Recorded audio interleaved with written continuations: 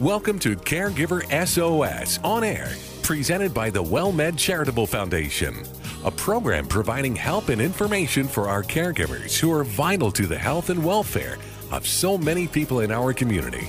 You can hear Caregiver SOS on air Sundays at 6 p.m. on 9:30 a.m. The Answer. And now, here are your hosts, Ron Aaron and Carol Zernial. Well, thank you very much, and welcome to Caregiver SOS On Air.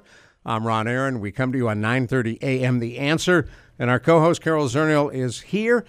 She's been on special assignment. We're glad you're back. Thank you very much. Carol is the executive director of the National Council on Aging, and now the chairman of the board of the National Chairman Council of the on board, Aging. yeah, just came back from It's been so long, yes. I know, just came back from Washington where we had a nice meeting. Oh, Still cool. doing good work, and, you know, we're all going to figure out the new administration.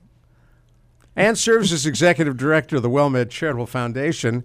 I'll stay away from that one because we don't do politics on We this don't show. do and all we're all figuring it out. Yeah. No matter what side of the aisle you're on. That's right. You we gotta are you gotta all work. figuring it out. Figure it out.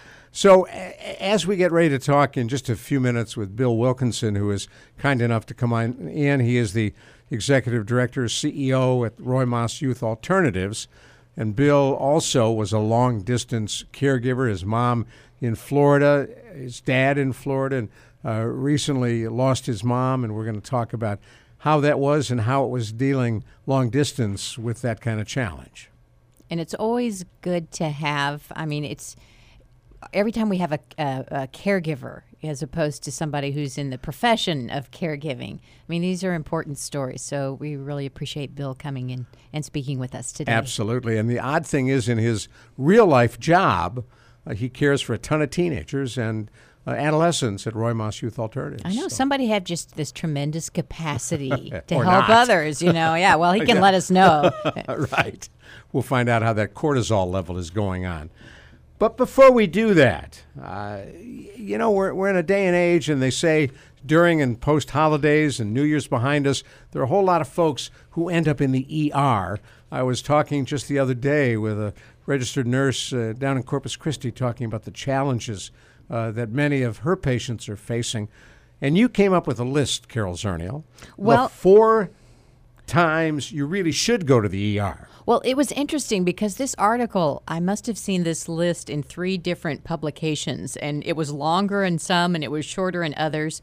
So I picked the 4 because I thought, you know, these really are the top 4. And I think this is important. Why it's important to think about when you should go to the emergency room is I could give you examples of people who didn't go to the emergency room and it didn't go well. Someone died. This aversion to, I don't want to pay for, you know, an ambulance. I don't want to pay for the emergency room. Well, what if you're having a heart attack? What if it's something serious? And sometimes it is. And you know, even myself, the one time I should have gone to the emergency room and I decided to drive myself to the doctor.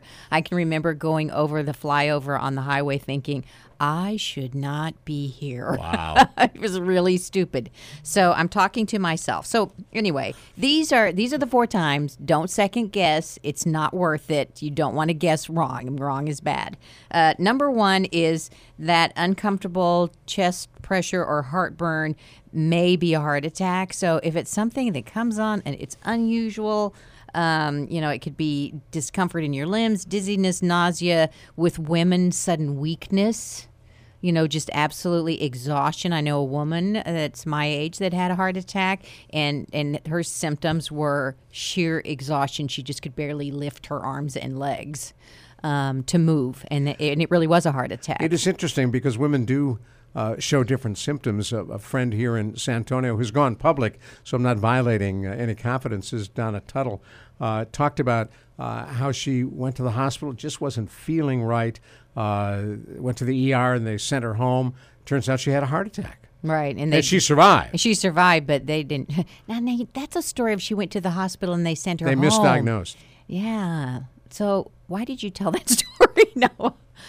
Just always, if something, the point is you know yourself better than anyone else. And this happens to us, you know, everyone, you know, probably has had an experience with a physician where maybe the words, I don't feel like I'm being heard, or I know something's wrong. I mean, something is not and normal. And you got to keep saying it and then. You've got to say, right. Yeah, So hang in there with that. Okay, so number 2, and again, I think I've done all these things wrong. Number 2, if you're knocked in the head and you lose consciousness, so your brain is in your head, and loss of consciousness after you've gotten hit in the head, vomiting, or a really bad headache, traumatic brain injury, you can bleed out, get strokes, die, those kinds of things. So every day, 138 people in the United States die of traumatic brain injury. Wow. And you don't want to be one of them because you picked up your trash can in the bathroom and turned too quickly, hit your head on the side of the wall, knocked yourself unconscious, and didn't go to the hospital like you should have, and you still had memory loss 2 days later. That's probably not a good thing. Go to the hospital. Go to the hospital. So that one. If you're bleeding severely, done this one too. Bleeding severely, Swiss Army knives are dangerous. That's all I have to say. It's not up to you to decide how bad the cut is. If you're still bleeding after 10 minutes, it doesn't matter if it's a small cut. Go to the ER. Yeah, you need to figure out if you need some stitches. And if your skin looks like that picture in the health book where you can see dermis, epidermis, all the different layers, that's a pretty good indication it's a deep cut and you're going to need stitches. Wow. And then finally, if you get sudden numbness anywhere, loss of function, sensitivity in your fingers, your muscles, that's would be an indication, because most of the time we don't go around being numb. So go to the emergency room. Just make sure that there's not something strange going on. Keep those in mind. By the way, if you've just joined us, you're listening to Caregiver SOS on air on 9:30 a.m. The Answer. I'm Ron Aaron, along with Carol Zernil. Carol also serves as Executive Director of the WellMed Charitable Foundation. And in just a few minutes, we'll be talking with Bill Wilkinson, who will share with us his story as a caregiver for his mom down in Florida and the challenges that he faced in that regard. Carol, so as you take a look at new rules that have been proposed for folks who are in nursing homes, we know there's a lot of work that needs to be done. Cardiac arrest, you held up a sign. Yeah, no.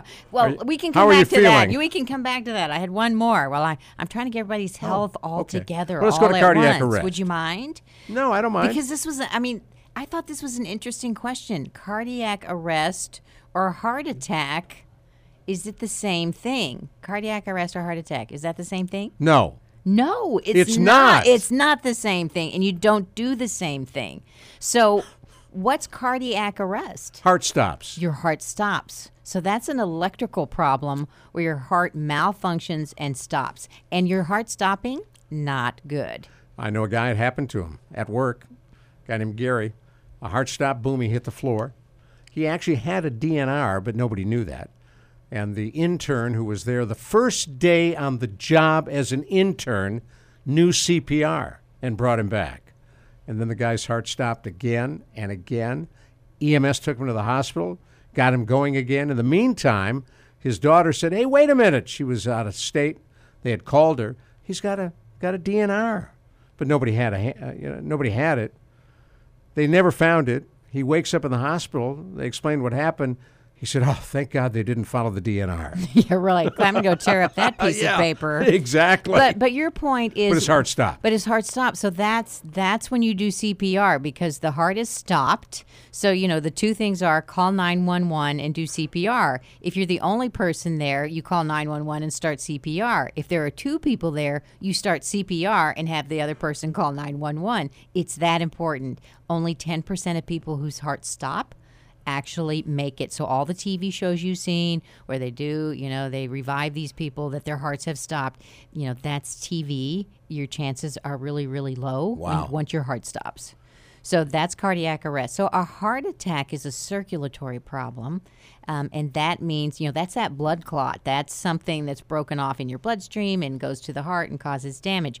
Your heart hasn't stopped. You're still breathing. You don't need CPR, but you do need to call 911 and stop the heart attack. Wow. So that's kind of the difference, and just recognizing that they're not the same thing is, because you don't want to go breaking somebody's ribs who is having a heart attack. They're still breathing. And when you do CPR, you may actually break You probably a rib, yes. will, yeah, because you got to go down 2 inches. Yeah.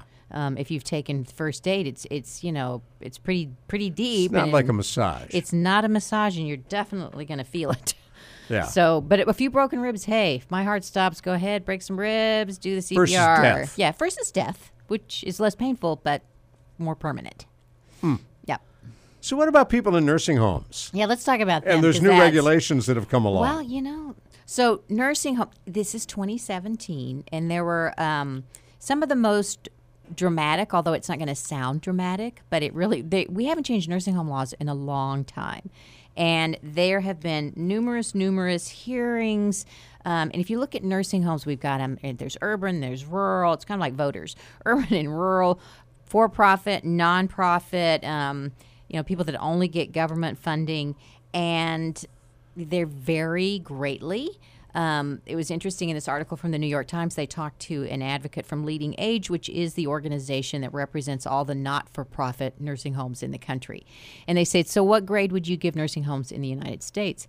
And they actually said a C-. Ooh. And I would be agreeing with them. And I actually, think that, nonprofits have a lot going for them. So, so some of the changes that are coming down are residents can have any visitor they want at any time of day. Doesn't have to just be family, as long as they don't bother other residents. See, that seems like it should be kind of obvious. It should be, but a lot of people. But a lot of time it has to be out. only be family and not after 9. So more flexibility. You can choose any roommate you want if you both agree. And this allows same-sex people to be in the same room, and you can have your meals whenever food has to be available to you, but outside of prescribed meal times. So that breakfast at 7, usually lunch is at 10:30 in the morning, and dinner at 4.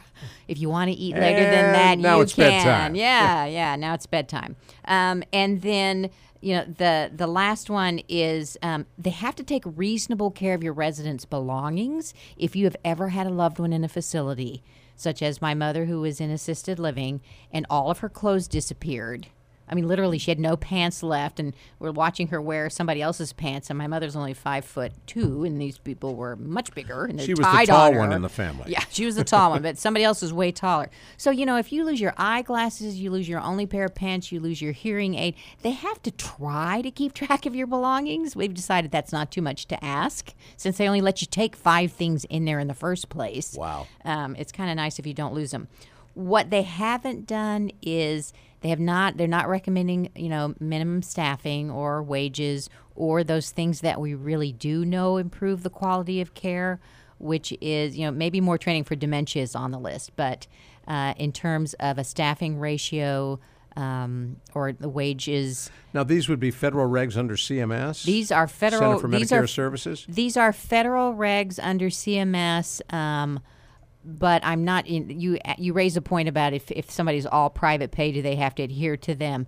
The answer to that would be no. But if you're in a facility that's all private pay, you're probably not worrying about any of these things. Well, in theory, that's right. Yes, in theory, you're going to be in a facility that's much more flexible and not as worried with government regs anyway. Because there's overlapping regulation for a lot of nursing homes, state. Well, there are, and federal, and people don't realize how regulated nursing homes are. I mean, they are the second most heavily regulated industry outside of atomic energy. Really? So you got nuclear reactors and nursing homes. Wow.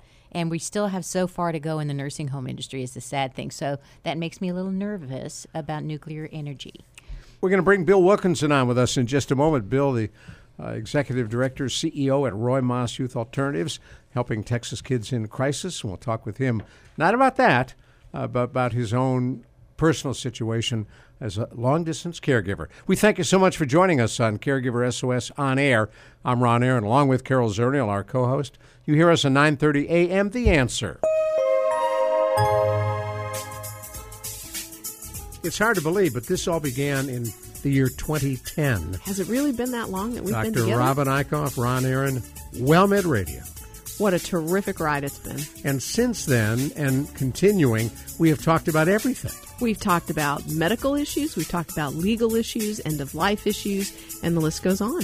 You name a disease, and we've covered it, with answers for people who have it, aimed primarily at seniors and their loved ones. Seniors and caregivers and grandchildren and on and on. So why do you like doing radio? Well, I love spending time with you, Ron. Oh, thank you. That's one of my favorite parts. Well, I appreciate But that. I like educating, and I like educating patients and family members. There's so many things that we can do with this outreach. So listen to WellMed Radio and get healthy. Ron Aaron, Dr. Robin Eichhoff. We come to you Sunday afternoons at 5 p.m. on 9:30 a.m. The Answer.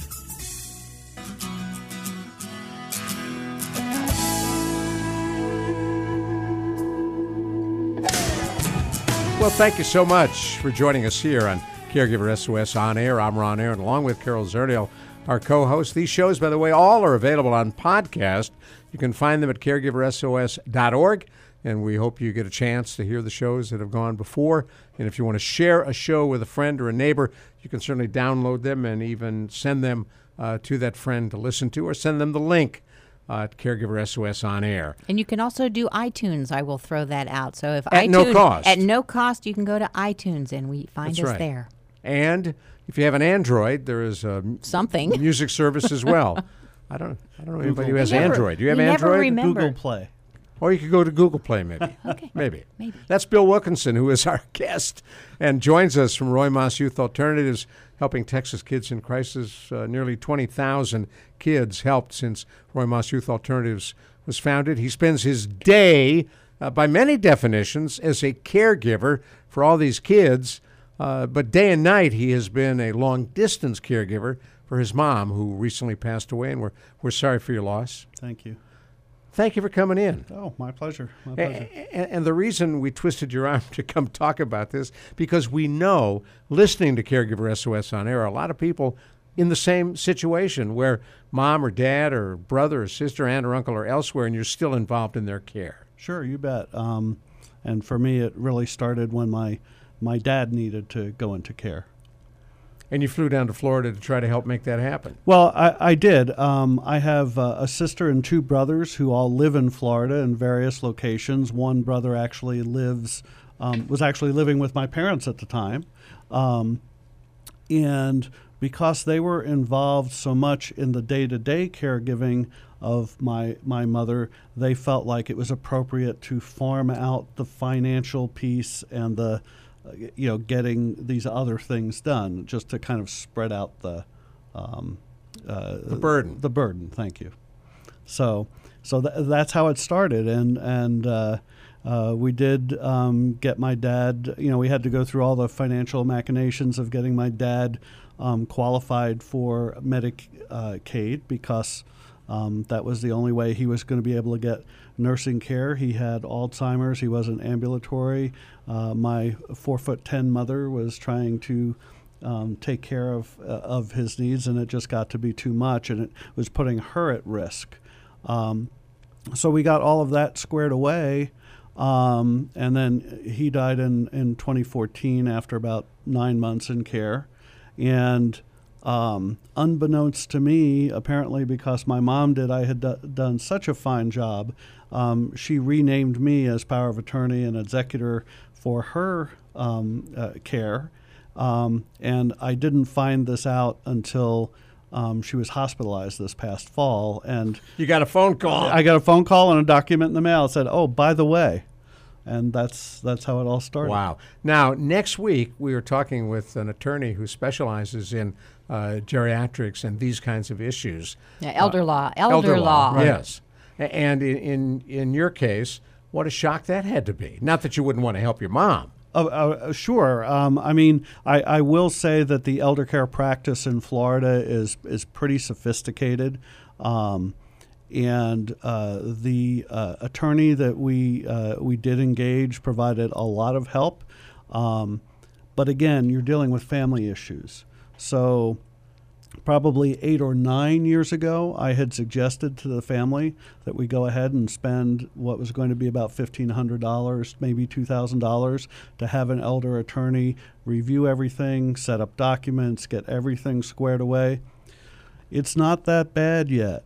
We don't have to worry about doing these things. So, of course, nothing ever got done because the siblings couldn't agree On what was going to happen. On what was going to happen. They couldn't agree to chip in financially. And so then when things started to happen, necessity never makes a great bargain. So just to get my dad's situation squared away was a $6,000 cost. Well, there you go. So that's not unusual. No. I am sure that there are many, many listeners out there who are thinking, egads, that is my family, because we are all, we don't want to deal with it until we have to. Till you get the call from the ICU. Till you get that call from the ICU. And yes, when you're panicked and you're tired and you're facing all of these difficult situations, it really is hard to think clearly, or when you feel like you have such a limit, and you may really have a limited amount of time. Sure. So that's that was probably one of those learning. Exactly. It was a learning and you're experience. like, but I knew this 9 years ago. Why am I having to learn it now again? So when you get the call, So- guess what? Mom's in the hospital, and you're the executor. You have the power of medical decisions. Sure. What did you do? Well, really, at that time, it was about trying to figure out what the diagnosis was. Thankfully, my sister and my brothers were there, and they were pressing the doctors, but there were competing diagnoses, and it took about 3 or 4 weeks. So Mom got hospitalized on September 17th, and it probably wasn't until about October 10th that we had some idea of what was going on. There was definitely a cancer. We didn't know exactly what it was. About 2 weeks later, she had already been released. 2 weeks later, she goes back into the hospital. Now we've got a much clearer diagnosis, and so she's 88 years old, relatively healthy, frail, living independently. And what happened was she had 3 different types of cancers, so all primary. Mm-hmm. So 2 different cancer of thyroid in each thyroid, plus lung cancer, plus congestive heart failure, plus COPD. Although my mom, in her ever classic way said, everybody over 80 has COPD. Anyway, so then I flew out because, the feeling was that the siblings had all spent their time, and they had spent money and had lost, time at work and all of that. So now it's my turn to go out. And so I spent my time at the beginning of November. I spent about 10 days taking care of Mom, getting her we were doing some palliative chemo at the time, and getting that. And she was in pretty good shape. She kind of had a rebound from not having to be in the hospital environment and being in her own home. No dementia? No dementia whatsoever. Cool. That's good. And given all kinds of heck to the nurses' aides who were trying to help out. We were fortunate enough that we were able to get nurse aide support 24/7, mostly because it was a terminal diagnosis. We knew how much money we had to spend. Did they put her on hospice? They did put her on hospice. That was also a little bit of a shock, getting the hospice care kit, which consisted of a number of drugs that I wasn't necessarily expecting to see shipped to my door. But nonetheless... like morphine? Yes. Yeah. And, the good news is Mom was never in a day of pain. She never took a pain med. She had, none of those complaints. And there were times when I was cooking for her, and she insisted that, she'd be able to chop up the vegetables, and she would sit at the table, and she would take a couple hours to chop up the vegetables. So what did you learn about yourself as you sat there watching? Well, my relationship with my mom was great. It was the relationship with my siblings that was making me nuts, because functionally, there was a lot of guilt going around. I'm the one at a distance. We all know I have in-laws who live here in San Antonio. I know that we will be the primary caregivers here, but that isn't as important when your mother's involved. Right. And so it was it was most challenging with the siblings, trying to get everything together, trying to get the financial information together, which is a pretty sterile type of effort. And, you know, it was expressed to me, well, you know, why are you being so matter of fact about these things? And it's like, because it's finances, and we have to be matter of fact. We have to understand what we have available, what we're doing. And again, my siblings were under great stress at the time, and they had, you know, gone through the burden of all that caregiving. So, as you go through this, and we're going to find out in just a minute, after your mom passes away, your dad had passed away, are you and your siblings getting along better now, or is there some residual that I can tell by your smile? We'll talk about this more in just a minute. He's Bill Wilkinson. I'm Ron Aaron. She's Carol Zernial. You're listening to Caregiver SOS on Air. See, we need to do some video of these shows, because that's right. That's an example of a look live is worth. stream. Oh, Live that's stream right. of the That's radio. right. Yeah, you can't see my smile on the radio. No, they can't. But you can hear this on 9:30 a.m. The Answer.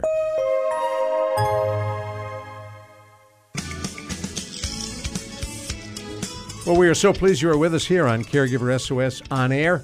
I'm Ron Aaron, along with our co-host Carol Zernial. We come to you every Sunday at 6 p.m. on 9:30 a.m. The Answer. But you can also hear our shows on podcast, and you can go to caregiversos.org to find them, and they're available to you. Also available at no cost on iTunes, and you could try Google Play as well. They are out there in the vast cloud, which I've never understood. Vast cloud. But it seems to work. Cloud seems to work.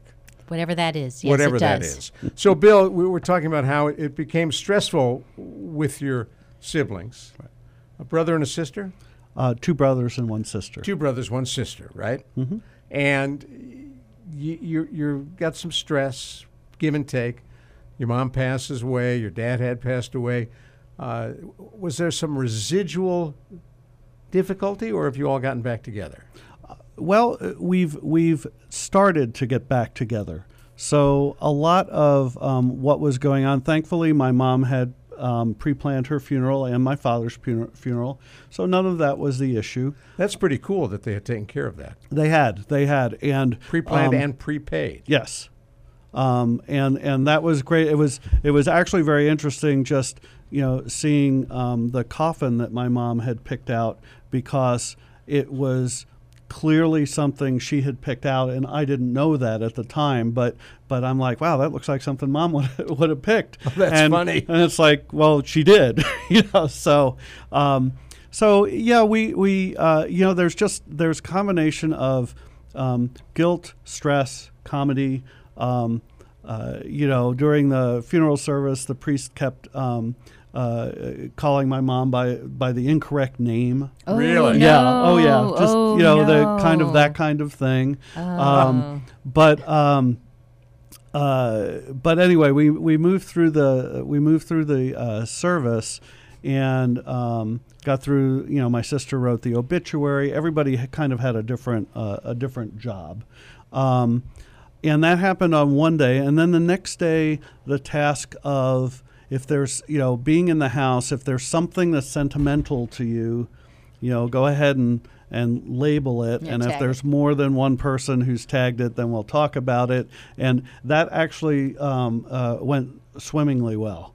What was problem? What was not exception. swimmingly? What was not swimmingly was kind of the financial thing, and I think that's important to understand. So my mom had designated all of us as beneficiaries to her bank account and as beneficiaries of the house, so that doesn't go through probate. But interestingly enough, while the designation of being a beneficiary would seem to indicate that it's payable upon death, it wasn't.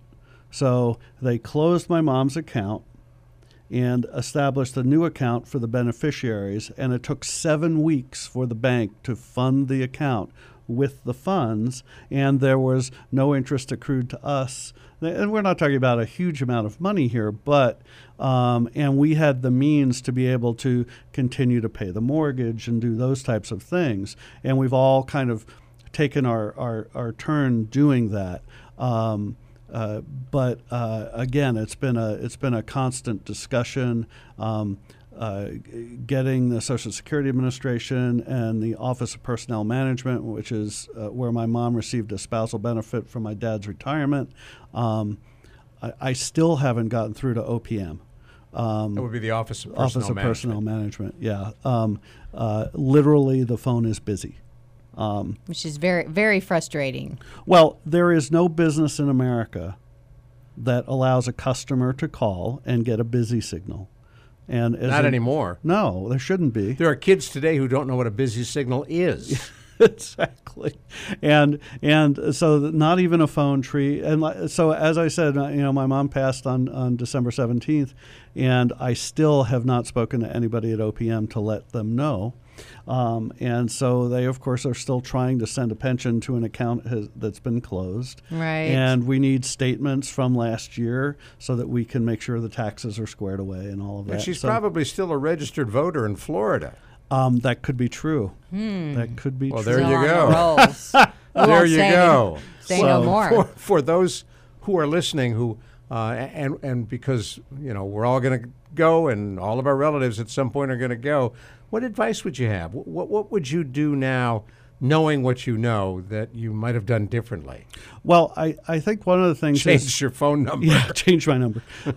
I do think that one of the things that you have to do is you do have to try to bring up the subject with your parents earlier and have a real conversation about it. I mean, my mom was, a little Italian lady from, Bari, Italy, and if you talked about death, it might actually happen. And so it took a while. Wow. It took her experience with my dad to realize that there's a mechanical piece of this that's just practical, and it's very difficult to have to do, like planning a funeral. My mother also just passed away, and just having to plan the funeral, it is very, very stressful and difficult, and you wonder if you're doing the right thing. I mean, what a relief to not to have to make those kinds of decisions. Well, and ultimately, I'm a strong believer that we all deserve to have a good death, and my mom did have a good death. My dad's was much more troubling because he was in the hospital. He was going through all the heroic measures, getting different kinds of advice. And so I do have to say, you're talking about stressful. So we were at the cemetery, and it was a military cemetery. And so they take you to the area where you say your goodbyes because you're not allowed to go to graveside anymore. And there's no military ceremony. And so the officer who's running the deal leans to the four sibs up in the front row and says, "Would anybody like to say anything?" And did you know this was going to happen? No. Oh, no. So no, he hadn't planned on that. So, and even better, I'm adopted, so I tend to be a little bit more outspoken than my brother and sister, who are more quiet. They all turned to me and they said, "You've done public speaking. Why don't you say something?" And it's like, okay, so I did get up and speak for a couple of minutes, and they were both pleased and impressed, which is good. But how hard for you? Yeah, and I haven't had to sweat that hard in a while, but we got through it. But I think the real issue is how do you establish trust between the siblings and the parents? Do things that allow you to avoid some of the more complex legal processes. So, for example, joint account ownership. Right. Trust sometimes can be helpful, but there are ways that that you can set up that financial piece that allows things to flow more easily. Going with your parents to their medical appointments because you just really don't want them to interpret the information for you. It's a lot easier to go with them so that they know you're with them if you can do that. So I would encourage people to do that. One of my nieces very grateful, and really the only moment that I really cried was when I thanked her for having taken care of my mother. She used to come home every weekend from college. She was a sophomore, and she would come home and she would, on her own volition, take my mom to mass. They would go out to lunch together. That was their shtick, and That's cool. my mom just really appreciated that. And they were also there when she received last rites. So, in the Catholic tradition, you have the Sacrament of Last Rites. So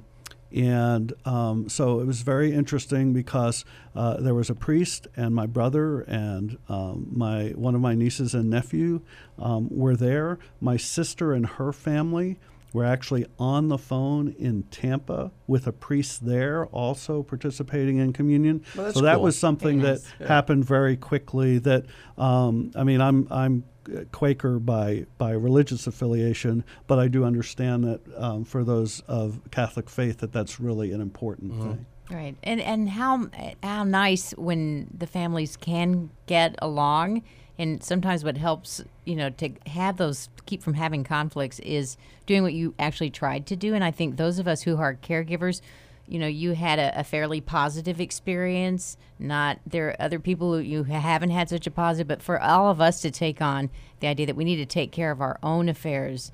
I mean, certainly I can appreciate. Having had several relatives pass, the need to make sure that my own legal affairs are in order, because I wouldn't want to put some of those burdens on family members that we've had to After go my through. dad passed away, my brother and I went with my mom to the funeral home to pick a casket. They'd done no pre-planning. And in Cleveland, it was only Berkowitz-Kuhman, which buried the Jews who died. And so you knew where you were going. You didn't have to arrange much, and they were there. And we went in, and it's one of those great moments where my brother and I have an outlook that you don't need to spend a lot of money on a casket because it gets 20 minutes of exposure and then it's in the ground. But my mother, and they pray at some nursing homes Oh, it's awful. on Oh, yeah. this exact, Saul ought to be in something. Yeah, mahogany. Oh, yeah. Yes. So Jimmy and I were looking at a $3,000 pine coffin, which could have built for $500. And my mother was looking at a $15,000 coffin. And I think she ended up, I don't remember the details now, but she said, Somewhere in the middle. Yeah, right in the middle.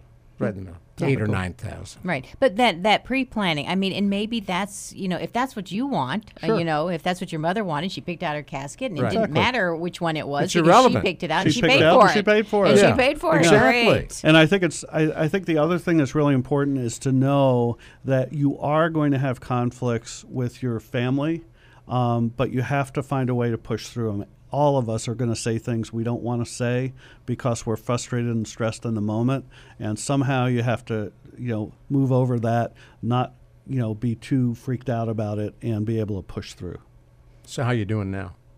I'm doing fine. I'm still doing some paperwork. You will be for a while. I just got notice from my dad's old bank that they're sorry that he passed away in 2014. Wow. So Wow, they're right on top They're of on things. it. Excellent. Gina's dad excellent. died about 15, 20 years ago. 2 days ago, her mother said, "Hey, guess what? I found this life insurance policy going through old papers, and it's in your name."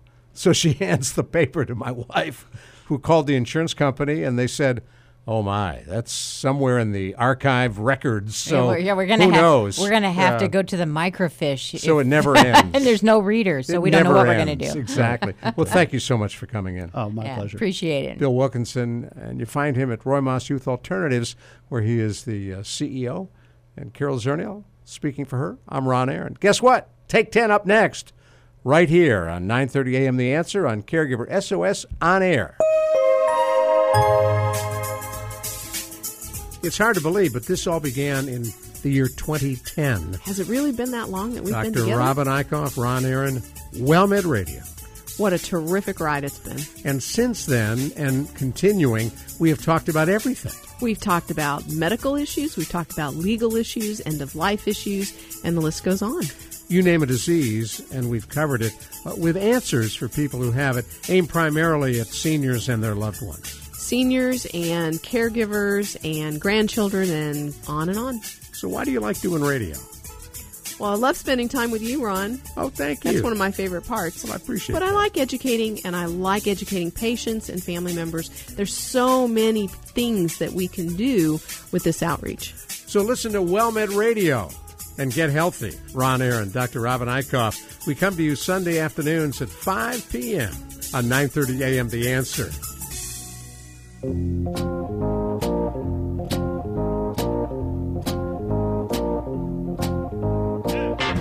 At the end of every one of our Caregiver SOS on-air programs, we bring you Take 10 with Dr. Jamie Heisman, nationally known psychotherapist, an expert not only on caregiving but in addictions as well, and Carol Zernial, who is our co-host on Caregiver SOS on air. She sat right up when I said that. Carol Zernial, that was nice. I'm Ron Aaron.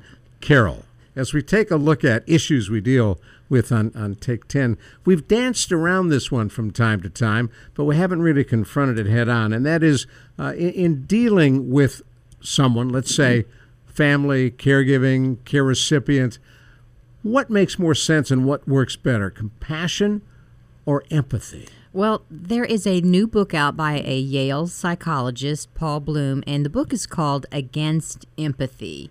And he's talking about the difference between empathy and compassion. One engages your emotions and one is more intellectual. So, first of all, Jamie, why don't you tell us the difference between empathy and compassion? Well, it's interesting. In light of this book that you're describing, I'm not sure they're mutually exclusive, Carol. In fact, in my lifetime, whether it's mindfulness or just the concepts of empathy and compassion, empathy is a gateway to compassion. So it really cannot be mutually exclusive. It's understanding how someone really feels is empathy, and trying to imagine how that might feel for you, to motive relating, basically. Right. So empathy is where you're feeling the same, theoretically. You are taking on the same feelings the other person is having. In the words of Bill Clinton, I feel your pain. Well, it's exactly right. And again, being that as a motive, as a kind of a motive of relating, as I say, it's a doorway, if you will. Now, compassion takes it further. That's understanding the other person's problem. So you're not necessarily feeling their emotion, but you're understanding their predicament. You're understanding where they're coming from. And in this book, he talks about it would be a more active response so that you can, like, you don't want your physician, for example, to go, I feel your pain. You want your phizician to fix my pain, where you do something about it. And part of what Bloom argues, I gather, Jamie, is it's a kind of a sticky little thorn bush when you get involved in empathy and feeling all those related feelings, and it doesn't let you step back and compassionately address the issue. It can be a tar baby if you can't get further. It's a gateway to compassion. And so, yes, at the end of the day, empathy allows you to hopefully feel compelled, if you will, to walk in somebody else's shoes, that you understand where they're coming from. But compassion, takes it another step further, and it's a healthier sort of way to approach it. It's a feeling that what the person is feeling and holding it, accepting it, and taking some kind of action, if you will. In meditation world, we have what's called a meta-loving kindness meditation practice. That did you just say meadow-loving? Meta, M-E-T-T-A. Oh, meta. I was like, meadow-loving? No, it's actually, it's a beautiful sort of Indian word for peace. So in metta, or loving kindness. Meta-loving. A state of mind. M-E-T-T-A. Yes, got that. It is. When we go into this world of compassion, it kind of helps greatly, because you can silently repeat phrases, if you will, that acknowledges not just the person in front of you, but the suffering that so many people around the world is feeling as a result. So you literally, in empathy, kind of have empathy with one person, and this is why it becomes the tar baby. If you can't get out of that, you usually end up in that dark, depressed kind of spiral with that one person. But then if you can actually take empathy and have it as a doorway to compassion, then you understand how the world is feeling in a different sort of way. And you can actually do meditations about others' suffering, if you will. And so, to me, it's always been that compassion has been an active word, and empathy has been a feeling word that a lot of people just can't get out of. Well, I have to confess that, in a geeky kind of way, I'm sitting here and I'm thinking about Star Trek Next Generation as you're talking, which... Oh, you are? Which I know the episode you're so thinking about. So the very first episode, so for the boomers out there, the sci-fi people and the other geeks that are listening... The Horda! No, not the Horda. Which no, one? The very... This is Next Generation, where on the very first episode, they had the actress playing Deanna Troi, who was the counselor on the ship. She actually felt everything everybody felt around her. And she, in the first episode, she's like screaming and crying and just going through all these emotions, which was exhausting just watching it on the show. So by the third episode, all of that was gone, and she was talking about, well, this person's feeling anger, this person's feeling sadness, this person's about to get, wants revenge. And she could talk about it kind of from a distance. And I think, and that was much more comfortable to watch, and that's the way she stayed for the rest of all the years of the series. But I, just thinking of that very first episode where it wasn't really helpful from a storyline or an audience line or just in real life to be so bogged down in the other person's emotions. It wasn't helpful. You were so much younger, obviously, than Ron and I, because in the original Star Trek... Well, yes, and I know the episode on the empath that you're talking about, where she takes on. She didn't even talk. No, she didn't talk at all, but she had a beautiful, expressive face. Exactly. And then she would also become stuck, and this is a great sort of metaphor for your listeners, she would become stuck in the other person's pain and feeling so much. It'd almost be like a prison for her, but she could not talk. She could only feel. And I guess if you kind of juxtapose compassion, even though it's more of a silent meditation and it's a feeling, compassion is that you do get involved not just in the person, you get involved in the active thinking of the suffering of all of those people going through this, which literally takes you out of this sort of self-engrossed, a bit sort of narcissistic sort of world that empathy can become if you get stuck on that, as I mentioned, tar baby. For those just joined us, I want to remind you you're listening to Caregiver SOS On Air Take 10, which comes at the end of each one of our programs.